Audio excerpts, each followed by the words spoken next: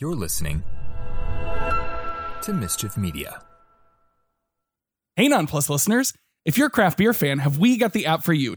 Tavour. It's the app for fans of craft brews and trying new and exciting labels. It's so cool. Snag the app from your iOS or Android app store, browse the current list of hard-to-find 100% independent beers, and add them to your personalized crate, or enroll in the subscription, and Tavour will handpick the highest-rated beers that suit your taste. There's no minimums or commitments, and if you're selecting the beers for yourself, you pay as you choose and then request delivery whenever you're ready. Again, there's no monthly limit or minimum that you need to hit, and a flat rate shipping doesn't change with the size of your crate. As many beers as you want, same price to ship. Tavour posts a 100% independent community, over 650 featured breweries from 47 states, and over 7,000 beers tasted. That's nuts. Yeah, you can download Tavour today and try it for yourself. Just use the code NONPLUS at checkout for $10 off your first order of $25 or more. Again, download Tavour, that's Tavour, in your app store and use the code NONPLUS for $10 off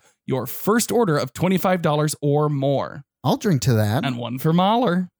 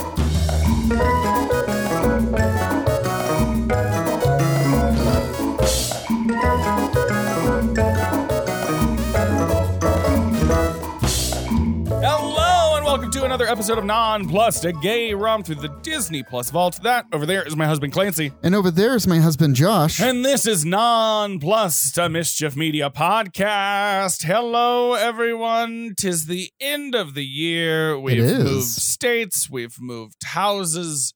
We bought a house. It's the holidays. All this to say, hey, guess what? We're late again. But you know what? That's fine. Happy New Year, maybe. It's the last episode of the season. It's loosey-goosey. There's a lot of stuff going on. We know you're chill. We're being chill about it, too, and we'll be back in the new year with some nonsense and hither and yon and whatever. But Merry Crimbus, Happy Kwanzaa, Happy Hanukkah, Happy New Year, whatever's going on when you're listening to this. We love you, and we're just glad that you're listening. Yeah. As always, a quick plug for Mischief Merch. We've got some new stuff over at mischiefmerch.com. Yeah. For those Game of Thrones fans, we have a Stark Diner mug touting their world-famous pies. And also this hilarious Targaryen family. You know those shirts, Clancy, where it's like the names of different characters, or like there's a McDonald's one that's all the ingredients of a Big Mac. Oh, well, yeah. They've got this shirt that's just Aegon and Aegon and Aegon and Aegon and Aegon and Aegon and Aegon and Aegon, which is funny because there's so many Targaryens. There are so many Aegon. Targaryen. Yeah. There's also this gorgeous New York City Theater District throw blanket and brand new a line of Parks and Rec themed merch, including stuff for Swanson's Diner. Finally. And a Chris Traeger. There's a shirt and a mug that says, I'm 100% sure that I am 0% sure of what I'm going to do. And friends, if that's not a life motto. Yeah, for real. All I'm saying is you can get all that and more at mischiefmerch.com. Yeah. And if you get anything from the MCU line or any Non-Plus stuff, just use code NONPLUS10 and you'll get 10% off your order. Yeah, and as always, our research and all that comes from Wikipedia, IMDb, Rotten Tomatoes, and Box Office Mojo. Yes. So to get right to it, Clancy, what movie did we talk about this week? Well, this week we are doing 2022's Strange World. Yes. Now, it's odd that we do this many new films in such a short period. For real. But it's also odd that there are this many new films that are worthy of inspection. This is kind of true. Like, because just based on how we wrapped things up last night, I think you and I might have different perceptions on this movie. We do. But anyway, it was released just last month, November 15th, 2022, runs an hour and 47 minutes. It's a nice brisk runtime. It feels paced well. It was directed by Don Hall. Now, I pasted his filmography in here because I wanted to show, both for us and to mention to our audience, Don Hall's no spring chicken. No, he's worked on the likes of Winnie the Pooh in 2011, Big Hero 6 in 2014. He was a story artist on Emperor's New Groove. Yeah, he's been around the Disney. He directed and did the story for Raya and the Last Dragon. Yeah. He directed Big Hero 6, which won an Oscar for Best Animated Feature. So, again, I think this movie was in good hands. I think there are problems with this movie that have nothing to do with the film itself. Screenplay was by Key Nguyen. He is an American playwright, TV, and screenwriter. Mm-hmm. He also wrote on Raya and the Last Dragon and did a well-regarded play called She Kills Monsters. Did a brief bit of research on this play. It's about a young woman who is grieving the loss of her family and learns more about her sister through a D&D module that she wrote. Oh, that's rad. It sounds like a really great play. Again, She Kills Monsters, Key Nguyen. Check it out. And now to the cast. Yeah, we first got Jake Gyllenhaal as Searcher Clade. Dennis Quaid as Jaeger Clade. Jabuki Young White as Ethan Clade. Gabrielle Union as Meridian Clade. Lucy Liu as Callisto Mall. Karen Sony as Caspian. Alan Tudyk as Duffel, a pilot. He also voices the narrator at the beginning of the film and also is the announcer on the radio. Adelina Anthony as Captain Polk.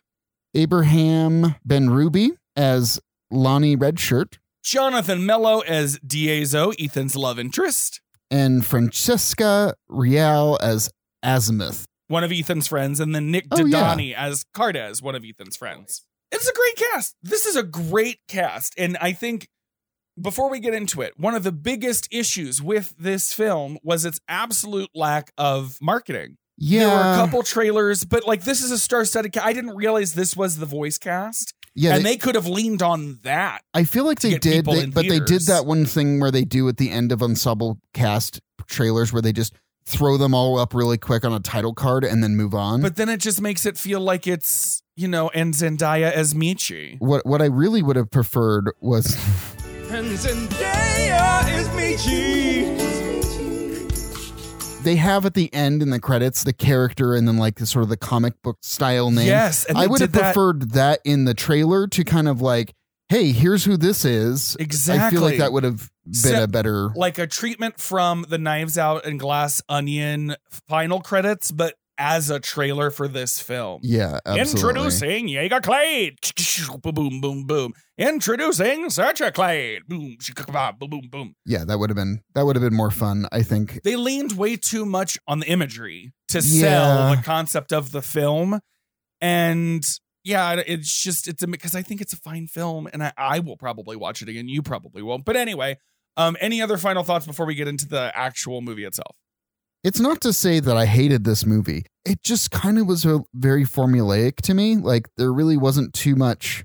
It seems a little vanilla in terms of the like tropes that they're using. There's not really anything that's like, I feel like I've seen this movie before. I completely disagree. So where I'm coming from is, yes, absolutely. I think that's a fair criticism. There are tropes here in terms of this being a sci-fi adventure movie and the things that they lean on in that medium. But they're telling a different story with those tropes, using different types of characters that we haven't seen before, who have different attitudes, different perspectives, and different reactions to their reality than we've seen in stories like this. So I think, personally, this movie is getting a bit of a short shrift. Could it be better? Could things be tighter? Could the story itself have, just a little bit of a wrench to it? Clean up some of the character motivations and that's more or less where my issue is it just felt like there wasn't any surprises. Truly. It is trying to be a character-driven movie and a plot-driven movie at the same time. I think that is probably its biggest flaw. Yeah, because the story is moving along and not giving the character stuff enough time to land to make you feel like you is as emotionally invested all the way around. Yeah, I feel like Onward did the same thing and maybe a little bit better. That's kind of where I'm at with this. That's kind of where that was kind of the I like that thing that I was seeing. Sure. It was like, oh yeah, I've seen this movie before. It's Onward, and Pixar did it, and Pixar is better at emotional characters. But yeah, anyways, I haven't seen Raya and the Last Dragon. I have heard really great things about it, so we should probably do that on the podcast at some point. All right. Well, anyway, let's get into this one, shall we? Let's do it. First off, before I do my fun, let's clip in the intro, and then I'll run into the first bit of the plot. Let's talk about this new 100 Years of Disney flyover intro. It's all so gorgeous. It is so pretty.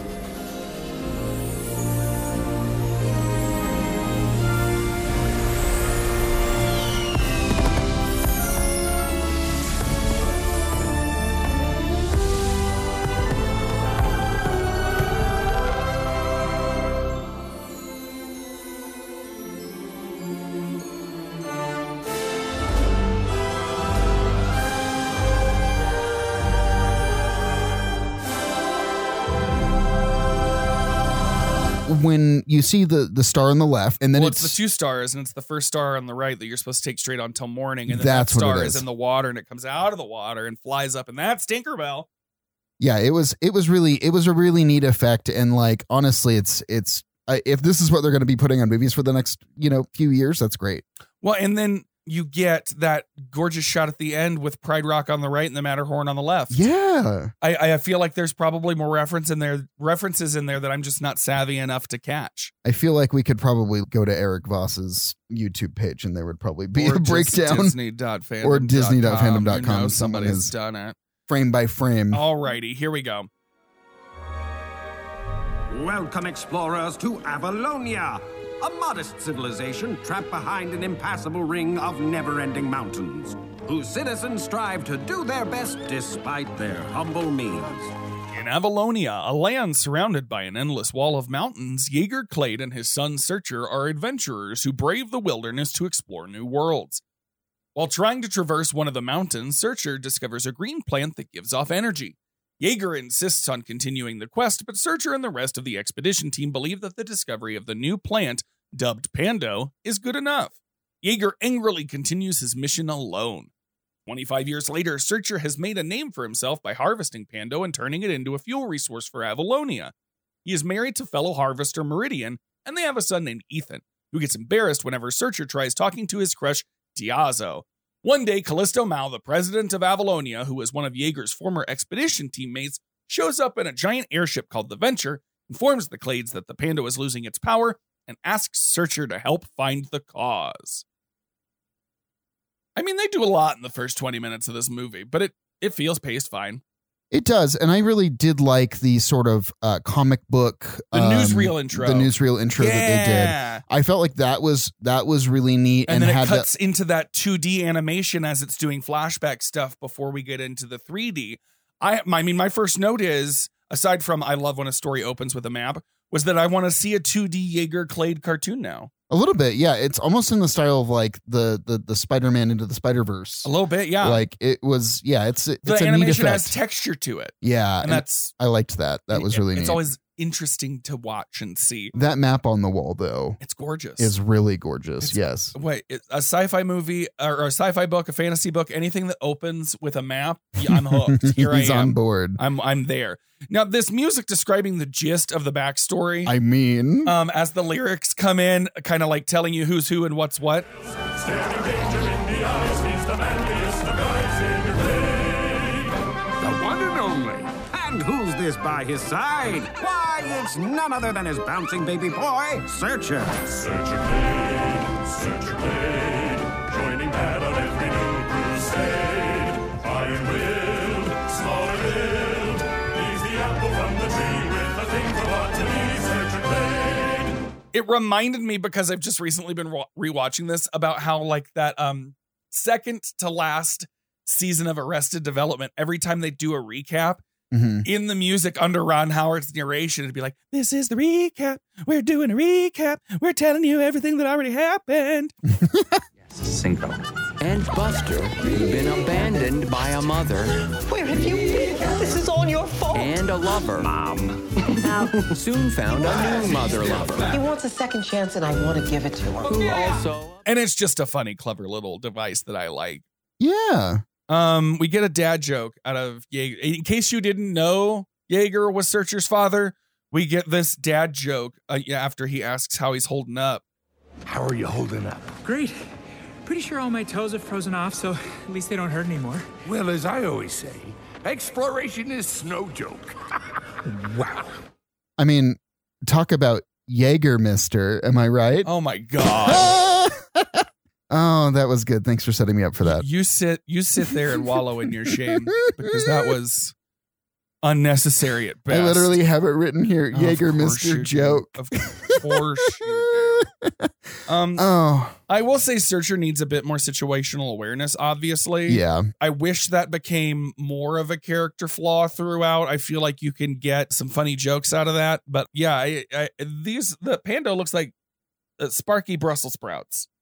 Yeah. Which is a great drag name. Sparky Brussels sprouts. Shantae, you stay. Mm-hmm. Yeah, I mean, this whole scene of him sort of bumbling around was kind of intense when he slipped off and then Jaeger comes down and saves him and then, kind of just brushes it off like it was no big deal. But, obviously causing trauma for this child that is with him. Well, and it sets things up well because to your point earlier about different tropes in these types of stories, like we're getting this sort of sins of the father, burden of the legacy kind of setup here, but I think that it's done really well in the crossfade into 25 years. I mean, I had in all caps 25 years because it's just such an incredible time jump in a film like this, but it's to explain how technology has advanced so far with this new power source. Morning, Mr. Clade. Rory, Mr. Clade was my dad's name. Call me Searcher. I can't do that, Mr. Clade. That would be disrespectful to the father of Pando. If it weren't for what you discovered, there'd be no power or lights or cars or radios or... Thanks, Rory. I enjoy our little talks. Bye, Mr. Clade. They've framed as a sort of industrial and technological boom in an ecological setting because as far as we know so far, this is a plant that's causing this energy and therefore it's renewable energy. And look at how different the world. There's coffee shops. There's a merchant who uses a wheelchair. All of these very sort of progressive imagery things that here's where I will take a moment to tell you who haven't seen it and maybe anybody else who isn't paying attention that the Rotten Tomatoes viewer reviews of this are chock full of bitter, fragile, sad white people. Oh, jeez. Who can't handle an interracial marriage as the primary love interest. Yep. B, a homosexual relationship as the secondary love interest. Yep. And C, that it's not a cast of white people. No. It's throughout, and it's all coded language like this movie. This movie isn't for children. Turned it off 10 minutes in. We're not even 10 minutes in at this point. So all they were upset about was an interracial husband and wife who had a gay son. Don't worry. We didn't forget about you. Oh, Hey, Diazo. I didn't see you there. Not that you're not noticeable. I just, it was just, What's up? Hey. I knew you had to work this morning, so I made sure we grabbed you a pack. You did? That's really sweet. Okay, we have allotted 3 to 5 minutes of cute flirtation. Can we open our packs already? Yo, if you swap the gender of Ethan, this is no more offensive than The Incredibles and Violet's crush on the one boy that she has a crush on. Absolutely. Yeah. And and that's why, I'm going to get into a lot of that. I've got notes throughout, but it's just like, the conservative white people are mad at interracial marriage and gay shit. There's no way this movie would have gotten so much hate if it looked like a Christo idealized Eurocentric community. But the fact that there's people darker than beige and suddenly the huddled, stinking masses start fearing they'll no longer be in the majority because they don't want to be treated the way that they treat minorities. That's why people are mad at this movie. And thanks for coming to Josh's TED Talk. I'm sorry. It's a fucking sci-fi movie. It absolutely is just a sci-fi movie. It's a sci-fi movie. And again, it's one of those things where it was handled very well in terms of, there was a hot second when I was like, when Searcher was coming up, and I was like, are we about to get some homophobic parent thing? Dad, what are you doing? Ooh, is this him? What's up? I'm Ethan's dad, Searcher. You must be Diazo. He talks about you all the time. Not all the time. Maybe sometimes or on occasion. So, Diazo, tell me about yourself. Nah, that's not really necessary. Are you into farming? Because Ethan is an amazing farmer. You should see him out there. He's strong, smart, super cool, or as you kids say, steep. These bigoted white people are mad because they don't feel represented in this movie. I don't want them represented in this movie. That sucks. Yeah. Doesn't it suck to not be represented? Man, Doesn't it suck when there's these people who look like you, but actually they're being nice and not saying, oh no, my homosexual son. Oh, it just, sit your kids down. I know there are people who are listening to this right now who have children under 10 who would happily sit them down and simply say to them, yes, sometimes boys like other boys. Mm-hmm. But that's what gets me is that these white people, like that was the thing that was the straw that broke the proverbial turtle's back. If we want to go with this movie, oh my God. It was, this is too far. The son is biracial and gay. This is not a children's movie. Fuck you, Susan. Yeah, that's pretty stupid, especially because you'd think that they would identify a bit more with the dad leaving for cigarettes and never coming back. In my case, it was my mom's boyfriend and ice cream. That's right. But yes. I feel like I've told that story on this podcast. I'm pretty sure you have, but the short version is my mom didn't want to watch Fifth Element. Her boyfriend did. They got into an argument about it. He said, well, I'm just going to go get ice cream. And then he drove to Louisiana and never came back. Except to creepily stalk my mom from across the street of her work. It was a weird. Oh, anyway. No. Yeah. Anyway. Ooh. Yeah. So I'd prefer, this kind of absent father. But here again, I think we're also seeing millennials exercising issues of generational trauma and the impact of their parents' decisions on their own lives.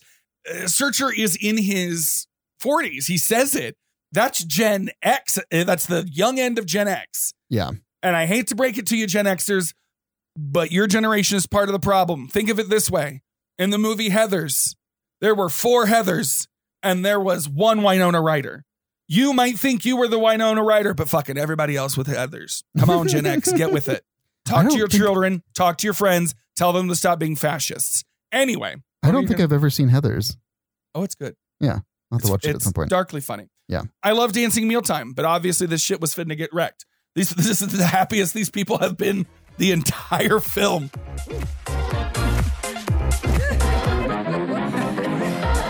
I'm right here.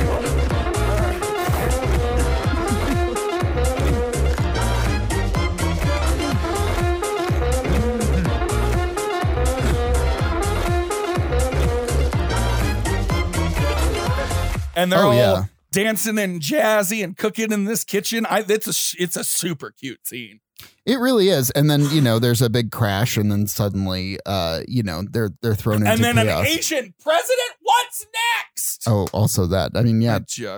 The dog I love, but I loved the dog at this point. Yes.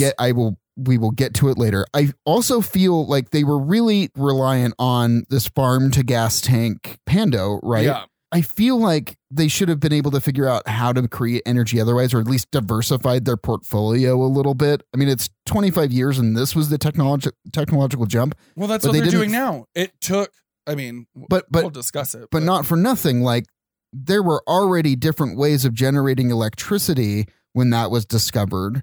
And then, they figured out that coal could do it. They could do it with water. They could do it with all these other things. You're assuming that coal exists in this world because coal is a fossil fuel. And again, spoiler alert, they're on the back of a giant turtle. Yeah, this is true. But anyways, that's where my note was like, I feel like y'all should have just diversified a little bit. But hey, here we are. Here we are.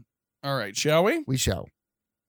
Searcher joins an expedition to travel into a giant sinkhole in which the roots of Pando have been located. On the way down, Meridian tries catching up in her crop duster after Ethan and their dog Legend secretly boarded the venture.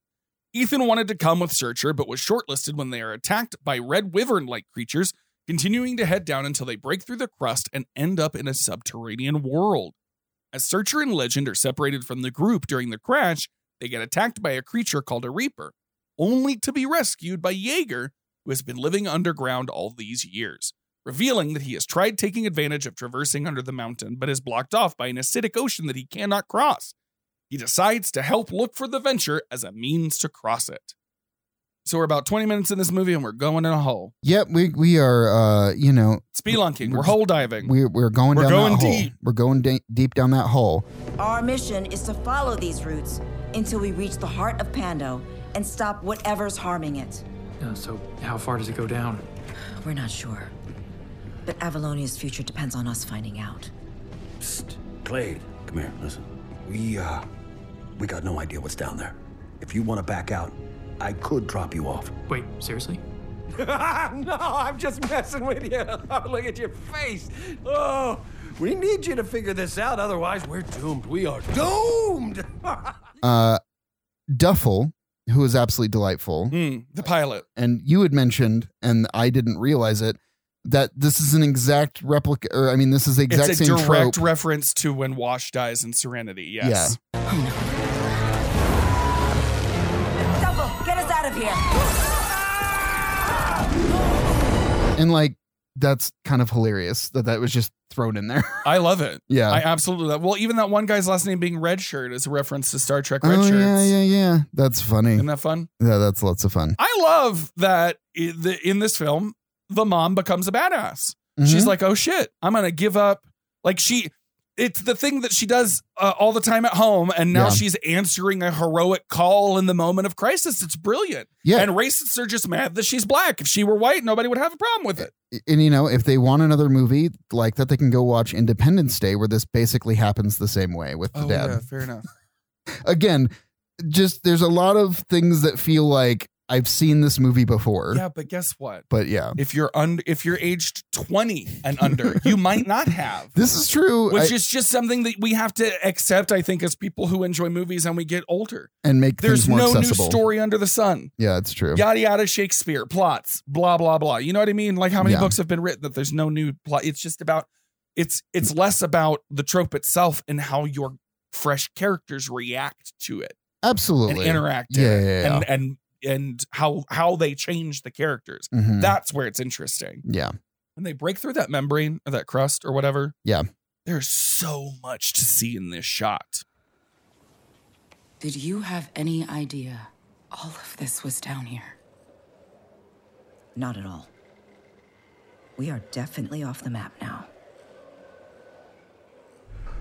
Okay. They're okay. And we're okay. Yes.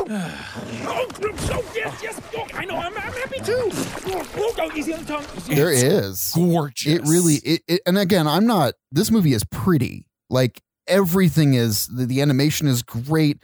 The way that everything is just sort of bouncy and gooey, and the physics are done very, very well. And if we were better researchers, we would caveat here a little bit into the art style of the artist that this style is referencing. Mm-hmm. But instead, you can just look for a link in the show description that I'll research later when I've realized that I should have included that already. So just making a note for you all now that no, we don't know who this artist is. And some of you might be screaming at your earbuds or earpods or radioms or whatever you're listening to us on. Yeah. Just click the notes. I put the link there. I do my job eventually. Yeah. At this point, Callisto, I have pegged. So this is my theme throughout it, is trying to find who the villain is in this movie. You do that in every movie. I know. As if every movie needs a villain. Right. Well, welcome to Villain Watch. Every movie needs an antagonist. It doesn't necessarily need a villain. Absolutely. Callisto seems like the bad guy right now. And I sort of was right about it in that she's an antagonist. You're absolutely right. She's an individual who wants to maintain the status quo because from their perspective, the status quo is what is allowing society to thrive. Correct. That in and of itself is not necessarily offensive. When you apply it to our real world right now, yes, usually those people are assholes. Yeah, for sure. Trying to maintain the status quo is usually the person who's unwilling to change for the better, which is, I think, what you were getting at when we were discussing this before the show. And that's kind of where I was at with Callisto at this point, thinking, okay, yeah, this looks like this is going to be our antagonist. She's going to be the one that's going to be the problematic character. But it's also sci-fi, so it's the mission leader who needs to be convinced to, and we'll get to it eventually, Briggs the people trying to make a change, and then later has to be convinced. It's Adama in Battlestar Galactica. It's the same shit. True. Yeah, you know what I mean? That's why these sci-fi tropes are great, because how does then everyone that is new to the environment, to the trope, react? Right. That's why I'm enjoying it, because the reactions to the trope are unexpected. That's where the left turns are. And I myself, as a viewer, have long gotten over all the other nonsense of people looking, I don't know, like the world looks like when you open your fucking front door. Yeah. And even the dog. People on Rotten Tomatoes were mad that, quote unquote, even the dog is special. Bitch, Parks and Rec did it first. You're a champion. That is a three-legged dog. His name is Champion, because he's the dog world champion. Okay, I have to ask this. I'm sorry, but how many legs did that dog have when you found him? 3. That's what makes him the best. He can do more with 3 legs than most dogs can do with 4. Except for digging. He's really bad at digging. And we're like, what the fuck? Why do you have a problem with a 3-legged dog? They exist. Yes, they absolutely do. What the fuck? It's so people are like, Disney's trying to cram too much into this movie. It just looks like the world. No, it's honestly, it's using, again, like you said, we're using existing tropes, but applying new people and new formulas into it that are. And they're only new because they have been excluded previously. Right. If this film were made as a 2D animated movie 30 years ago, or even 20 years ago, like Treasure Planet, it would look a lot more white. Oh, absolutely. And that's what people have a problem with. Yeah. Yep. God, when did this podcast get so serious? I know. I like Meridian's vest. Meridian's vest is very, very It's kind cute. of got that wool Sherpa inside, but it's like a crop vest. Everybody is looking like really great in this movie. Like it's the costume design that they, it's done so well. Speaking of Meridian, she's a fan of the 3 Fs. There you go. It's not pretty, but it'll get us back airborne. I gotta say, Meridian, for a crop duster, you are one gutsy pilot. Well, the 3 things I love the most are my family, my farm, and flying. Now, if that last thing could protect the other 2, I'd fly through fire. They set that up so that the adults in the room would think she was about to say fucking. And then she said family. And then she said family, but my brain is still filling in fucking every time she says family for the next 5 minutes. Absolutely. They know what they were doing. Yeah. One of the things that I really liked in this part was when the goo falls on Searcher. And that little, they're like the horse. Emu horse tongue neck frill thing just kind of slurps it off. Yeah, my favorite thing. Well, scoff all you want, but when I get past these mountains, I'll return to Avalonia a hero. Bet they even give me a statue in the town square. You already have a statue. I do? Yeah, and it's right beside mine. It looked like Gak. Something about how that stuff was animated looked like the old school Gak. And again, that's what was really neat and sort of innovative about this, is that it's such a weird viscous goo that you generally don't see in animation. Lots of visuals that we haven't seen in animation before. And even further, one thing I noticed in some of the close-ups, these characters have pores. Oh yeah, on their skin. It looked like you could touch them. Well, we've gotten to a point with human beings in 3D animation that works in a way that I want more of. Well, and that's kind of like what Brave was doing. Brave was really focused on Merida's freckles and things like that. Like they were texture. They were really focused on that. And I mean, a lot of these guys, I mean, this is obviously Disney Studios. They a lot of these, there's going to be a lot of like cross pollination of talent. Because even though you do have people who are at Walt Disney Animation Studios, Pixar Studios, you'll have some of those who are contract workers who will move between the two. Absolutely. Disney, I think, at least in my perspective and understanding of things, has always been good about like adding to the bucket of creativity and sharing. Mm-hmm. Do they always nurture it well? No. See also Disney Imagineering. But that's not the point here. The point here is when we get these swinging monkey starfish things, you said never trust a starfish. And I don't know why you said this. Oh, never trust a starfish? Yes. Well, because of Suicide Squad. Oh, is it a line from Suicide Squad, or were you just referencing? I'm just referencing Suicide Squad. Like the starfish there, you don't want to trust them. They might face hug you. This city is mine.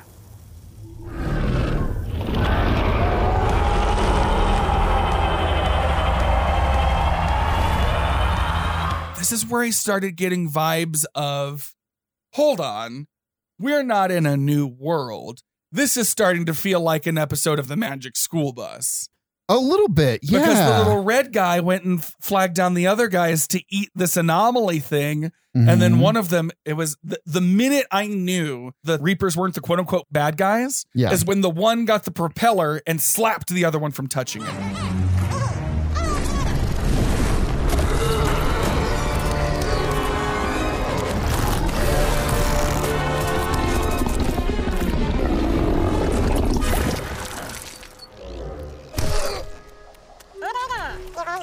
That's the minute I knew those were a problem, but not the antagonist, like not the issue. Right. You know what I mean? Because my next thing was, Splat, the blue goo. Is this the bad guy? # villain watch. You also said, yeah, Blue Cave.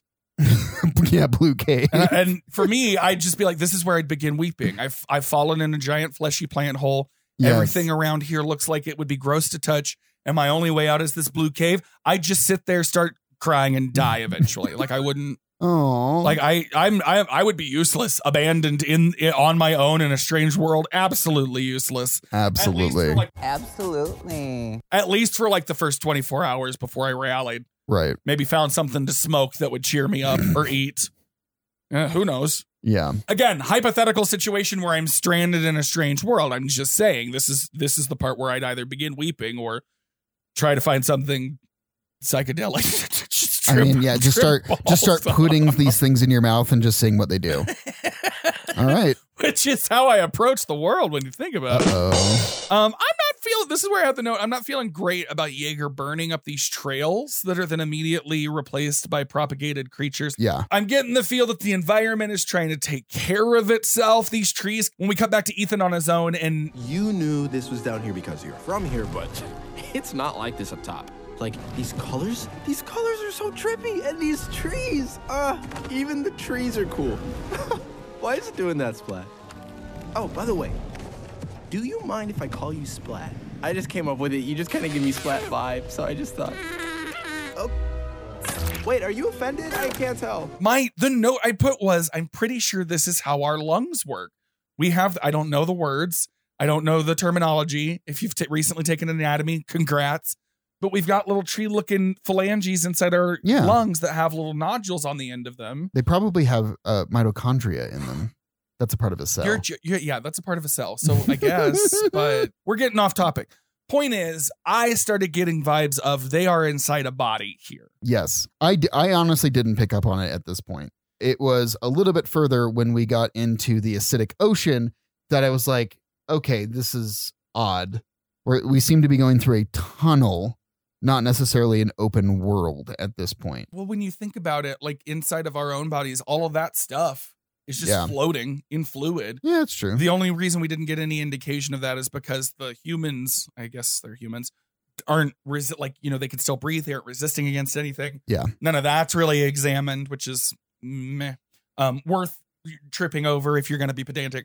But again, because of how that red one reacted with those other two in the propeller and how Blue was trying to drag him under all of those other Reapers who just weren't interested. Blue, I called him Blue. He's Splat. And I want, by the way, it's not going to happen because this movie didn't make any fucking money. But if the Disney parks sold a translucent Splat toy that felt like an overused Stretch Armstrong, like, how great would that be? Or like those little sea urchin things with like, they had like glitter and glue inside and like that style. Or even giant sticky hands. Yes. That you could just hurl. Because there was at one point where Splat did that. He got thrown against the wall and did the little.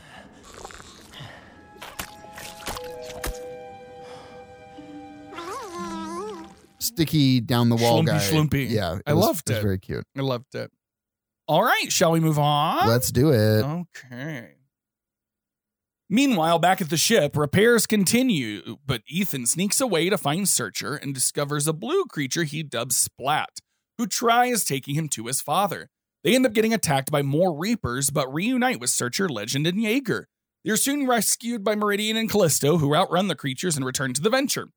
Searcher insists on completing their mission while Jaeger wants to continue journeying across the strange world. Callisto agrees to help fix the ship so that they can continue traveling. During this time, Ethan realizes that Searcher and Jaeger do not see eye to eye, and he becomes frustrated with them and their opposing views. After another wild encounter, Searcher and Jaeger finally have a heart-to-heart and realize that they do respect each other's goals in life. They finally encounter a root cluster where Pando is being attacked by the creatures. Believing that the Pando is fighting back, they decide to try to help it. Searcher and Jaeger have another argument over Jaeger's influence on Ethan that ends with Ethan angrily leaving. Searcher follows him aboard a small flying vehicle, but as they are making up, they realize they are floating above an endless ocean and are in front of a giant eye with a mountain on top of it. The two realize that Avalonia is on the back of a giant turtle-like creature whose body they have been traveling through, and that the Pando is the giant creature's illness, and the creatures they have been fighting are its immune system. I just really don't understand why Jaeger is as dismissive of his offspring as he is, even up to this point. Because you have a healthy relationship with your father. I guess that's true, but but I mean, it's one of those things where we've got this relationship where it feels like Jaeger is kind of emotionally stunted. Yes, it feels like he doesn't have any sort of sense of. Well, he says it later. If I don't have all of this, who am I? Chasing that horizon, that's all I've ever known. Even though it cost me everything.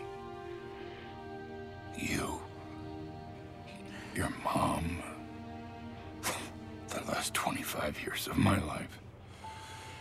If I gave up on it, what would I be? Who would I be? I've said that to you before when I got laid off. Oh my God. You know what I mean? Like, these are very, like, you can call it a trope, but it's all very real and very identifiable. It is. The concept of a father saying, son, I want you to do this, and the son saying, no, I don't want to do that.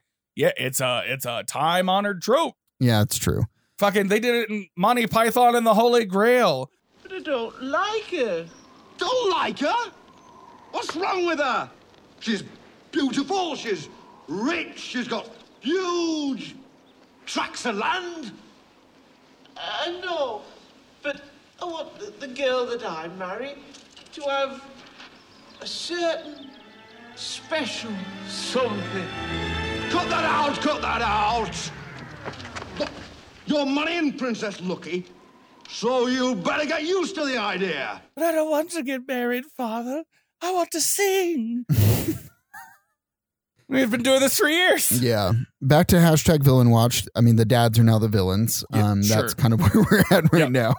And not the electric jellyfish cotton candy clouds. No, those were very, very cute. Gorgeous. Super cool. But to your point, here's where racists would be like, if these liberal lefties are so big on representation, then why isn't the grandpa homophobic so I feel seen? His name is Diazo. Diazo, huh? I really like him a lot. I just don't know how to tell him because I just get this. I always get so this. Hey, let your grandpa give you some solid advice. If you really, really want to impress this fella, this is what you do.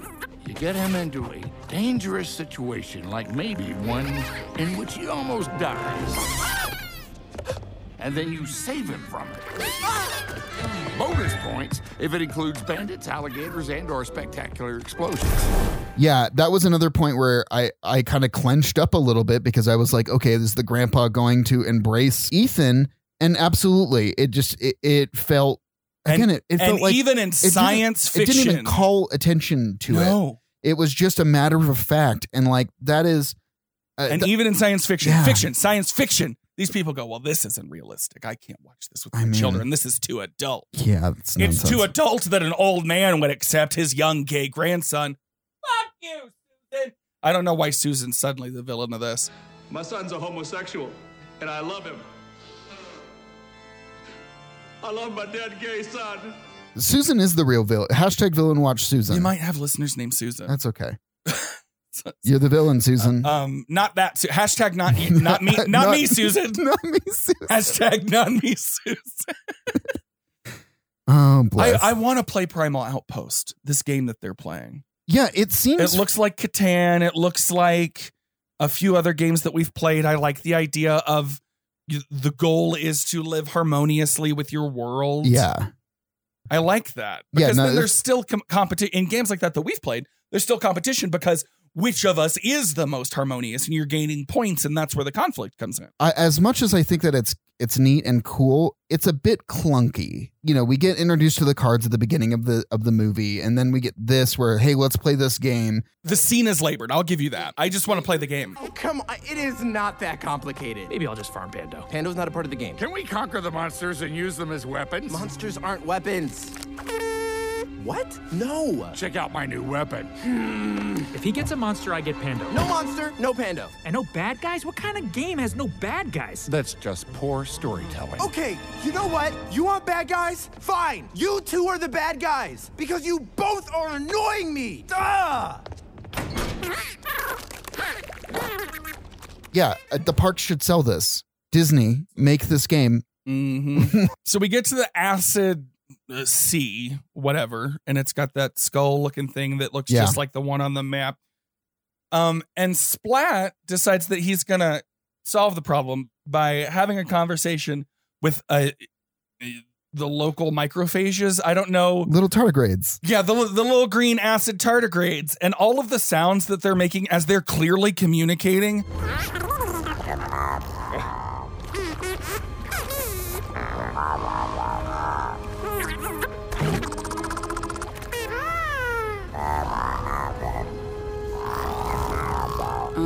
What's happening here?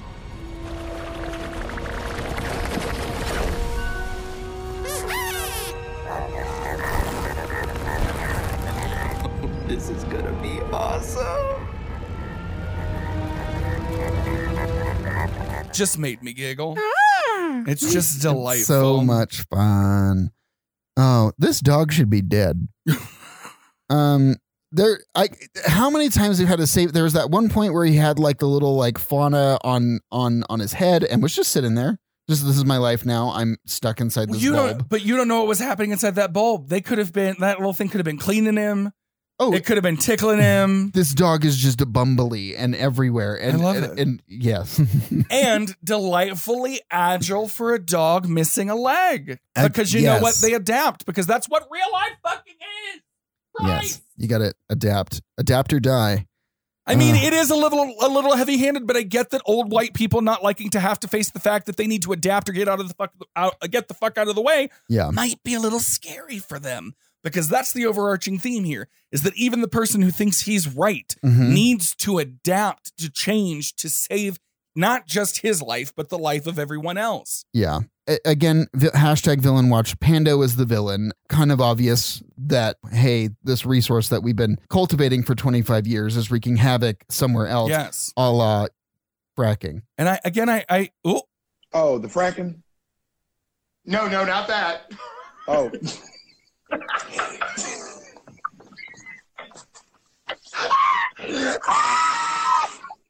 Oh. It's just interesting because as we're getting here, every time these people were having, and man versus environment is a plot device. Like that's one I studied in college. It's every time they do it, and the way that the land reacts to them, it felt bad to me. It felt, oh God, no, like this doesn't feel. Why am I cheering these people? Why are these the one that I'm so? And obviously, it's because that ideal of slash and burn and take the resource and it doesn't matter. Blah blah blah blah blah. That's the actual quote unquote villain of the piece. Yeah. And I mean, to a degree, I again understand where Callisto's coming from. She knows that this is the resource that we need to be able to continue our way of life. Yeah. And up to this point had no reason to believe that it was effectively a weed. Right. Like, because it improved life for them. Right. While draining the life of the land that they live on. Again, here's the fossil fuel analogy. Yeah. And that's probably another underlying thing that some of these right-leaning folks are uncomfortable with, because it's the truth. Fossil fuels are killing the planet. Should we call them dandelions? Dandelions. Dandelions are fun, but they are invasive and they can take over your entire lawn. Are we calling the bigots dandelions? Yes. They're invasive. Hashtag dandelions. We get Ethan arguing with Searcher here, having the same conversation with his father that Searcher had with his father, and the I'm not you, I don't want to be you. Right. This is another thing that boomers, and again, Gen X, let's be real, don't want to face, is that their children are not going to be exactly what they expected them to be because they themselves had to be exactly what was expected from their helicopter parents. Where's all this coming from? This doesn't sound like you. But it is me, Dad. This is probably the most me I've ever been. I feel like I'm in my element when I'm exploring this world. Exploring?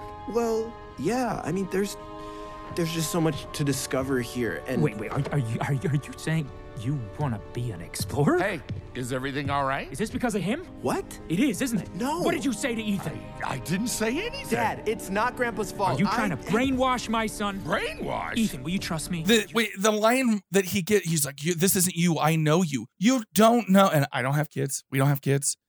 But even at age 12, 13, 14, whatever this kid is supposed to be, you know who that kid has been.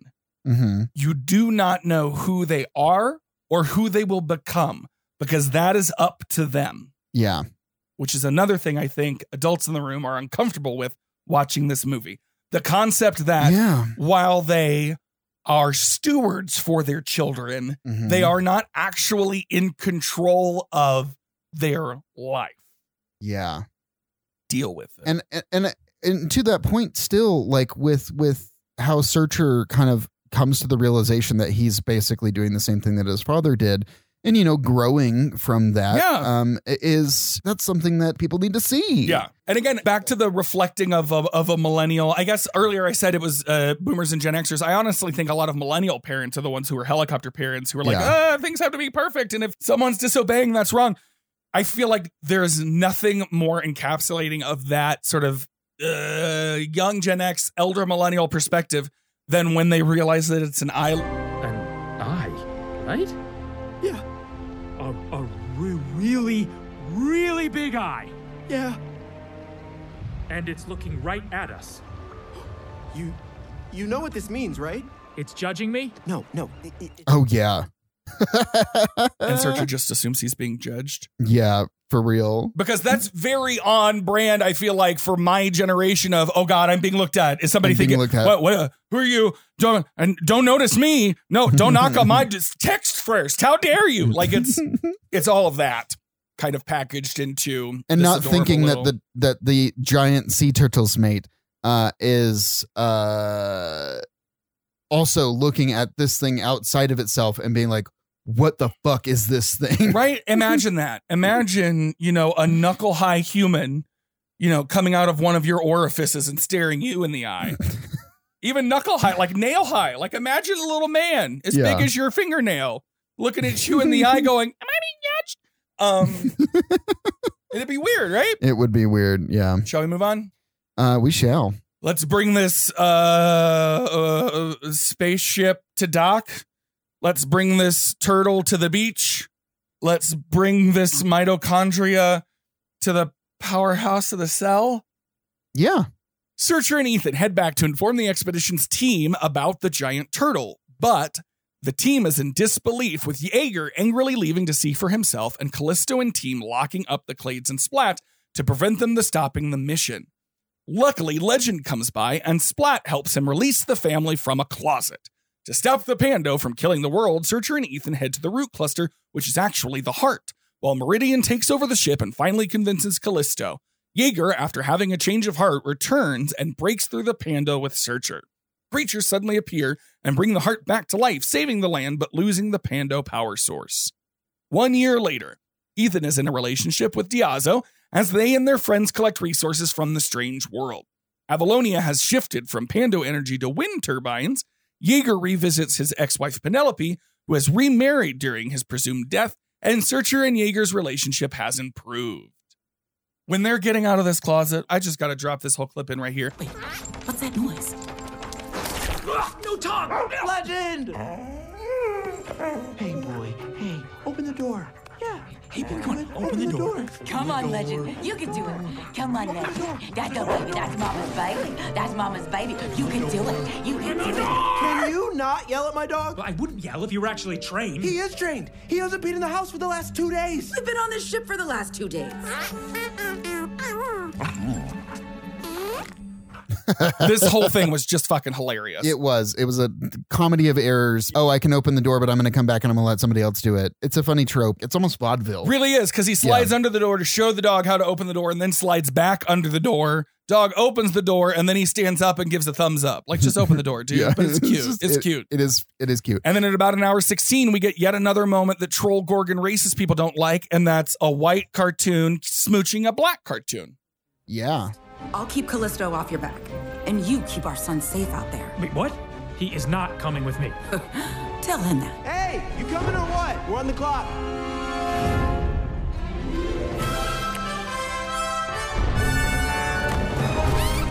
It really does suck that is the sentiment that's come from just regular viewers on Rotten Tomatoes. It's so stupid. Bonkers. It's like, why spend the time at, like, you don't have to watch the movie. You don't have to watch the movie. You certainly don't have to go on Rotten Tomatoes and comment about it. Right. Because clearly, if you went on that and you turned it off, then you didn't watch the entire movie. Right. So, yeah, no. But also, those hateful people are just looking for other hateful people to agree with them so that they can feel validated in their views. Chamber. Yeah, exactly. Mm-hmm. And also having to be told that the real impact you make is on the people that you impact and how they carry that on for future generations, and not your money, your wealth, your statue, your quote unquote legacy. Yeah. Your actual legacy is what you, in your love and impact on the world and people, like, that's how yeah, man, this isn't a philosophy podcast. No. They also don't like to be told that we might be too late to save the planet. I mean, that too. Yeah, absolutely. I'm going to go ahead and drop in a clip of You're in Town. I don't think too many people are going to come see this musical, Officer Lockstock. Why do you say that, little Sally? Don't you think people want to be told that their way of life is unsustainable? That and the title's awful. I suppose you're right, little Sally. I do suppose you're right. Can't we do a happy musical next time? If there is a next time, I'm sure we can. And yet hope prevails in the form of orange glowing jelly-like quadrupeds shaken from the backs of walking creatures, healing the damaged systems of the life-giving turtle beast. Is Morgan Freeman here? Is he here? Is he in studio right now? Oh, I didn't realize how taxing that voice can be. But yeah, we explained it in the plot. They break it open. It gets and the squiggly little things that fall off those plants to become whatever needs it heal. And like, here's, it's an immune system. And yeah. I love the Magic School Bus reference that you made earlier, because I mean, Keisha, that's exactly what it is. What's that? Girl, that's a booty hole. Not a hole, Keisha. A valve. Yeah, it's like that episode of the Magic School Bus. Yeah, there's just, as everything sort of denouements and wraps up, we get, Jaeger finally facing the thing that he's always been chasing. Yeah. I spent my whole life wondering about this moment. Would it be like? Would it look like?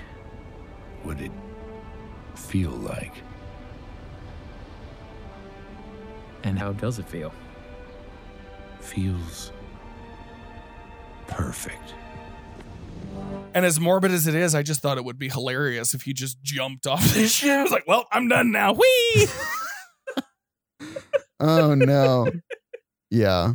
Yeah, I mean, again, it's a cute movie. I really do. I not to say I didn't enjoy it, but it definitely was just a bit predictable and a little bit. Which is fine. Yeah.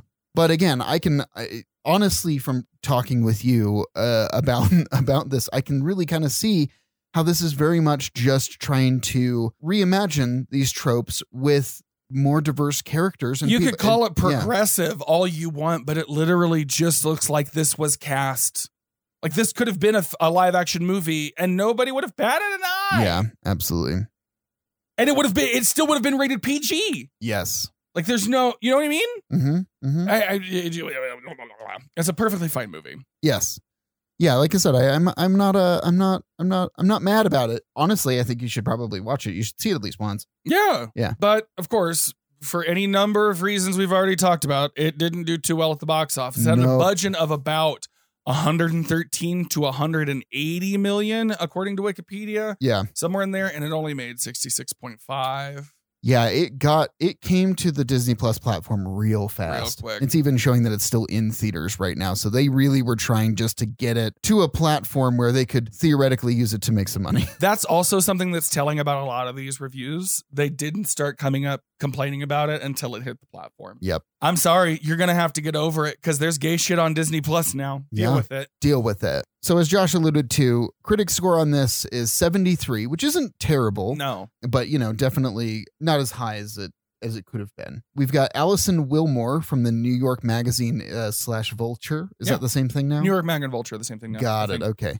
And this was November 25th. She said, so much of Strange World's audaciousness is front-loaded with its concept and so little of it comes through in execution. Yeah.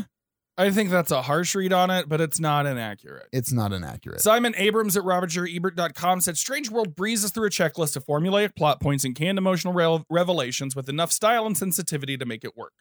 That's where I come from. Sure, it's formulaic and it's tropey, but I feel like it works. Yeah, I think this kind of encapsulates how I feel about it. Again, not to say that it's a bad movie, but again, it's an animated journey to the center of the earth for today's viewers. Absolutely. Literally today's. Richard Whitaker from the Austin Chronicle, and this was November 23rd, said, a rewarding continuation of the studio's recent narrative fascination with overcoming divides rather than evil. Again, no villains truly in this. I liked it. Yeah, no, it's great. And so because of all of the goddamn trash on Rotten Tomatoes, I only pulled verified viewers who all surprisingly enough liked it. Wolf 2020 said a day ago, a solid feature about a family and understanding each other, and gave it 3.5 stars. Brian W. gave it 5 full stars. A beautiful and creative world building, fun, refreshingly diverse characters, stunning animation. Agreed. Yeah. Terry also gave it 5 stars. Very entertaining. My 6-year-old grandson loved it. Thank you, Terry. Terry is the kind of Gen Xer and or boomer that you should aspire to be, listeners. Absolutely. Show it to your grandson. And if his grandson said, are those two boys, did they like each other? And the answer is yes. It's that simple. Kids are not as stupid and bigoted as you are, Susan. And again, if Susan, if you're listening, this isn't directed at you. None of our listeners, truly. This is not directed at any of our listeners. No. Because anybody that's white listening lady to this, names out of my ass. Yeah. All right.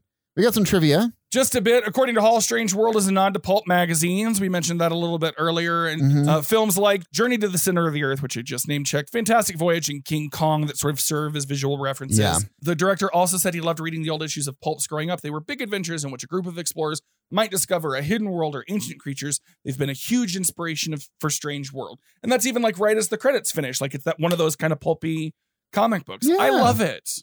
It is really super cute. And like I said, I enjoyed those, and I think a short of Yeager's adventures would be fun. Yes. Yeah. Final thoughts. I thought it was a fine movie. Again, Josh liked it more apparently. Yeah, I enjoyed it, and I'll happily watch it again. And again, I'm not to say that I'm never going to watch this again or whatever, because again, it's very pretty. I will happily put this on a loop to give it numbers to outweigh the fucking bigots. Because guess what? If they're not watching it all the way, I don't give a flying fuck. Yeah. Fuck you, Susan. Now, what's next? It's the end of the year. Yes. You might be listening to this at the beginning of the year. If so, Happy New Year.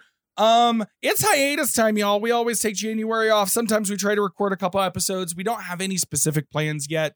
Yeah.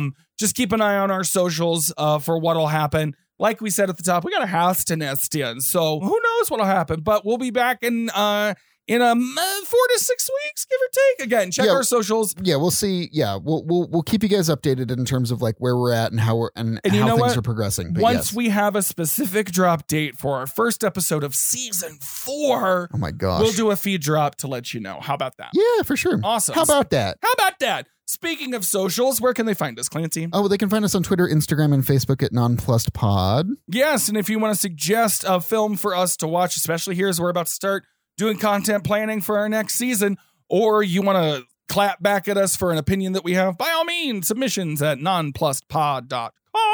Yeah. And of course, remember to rate, review, and subscribe on your podcasting platform of preference.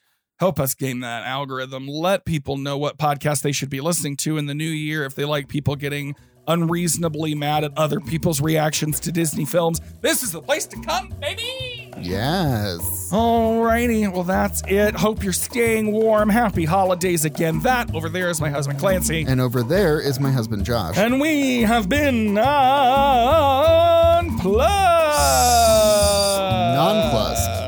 Let all their podcasts be forgot so you only hear ours. Oh my gosh. I could have done the rest of it, but I love it. I didn't feel like. Bye. Bye.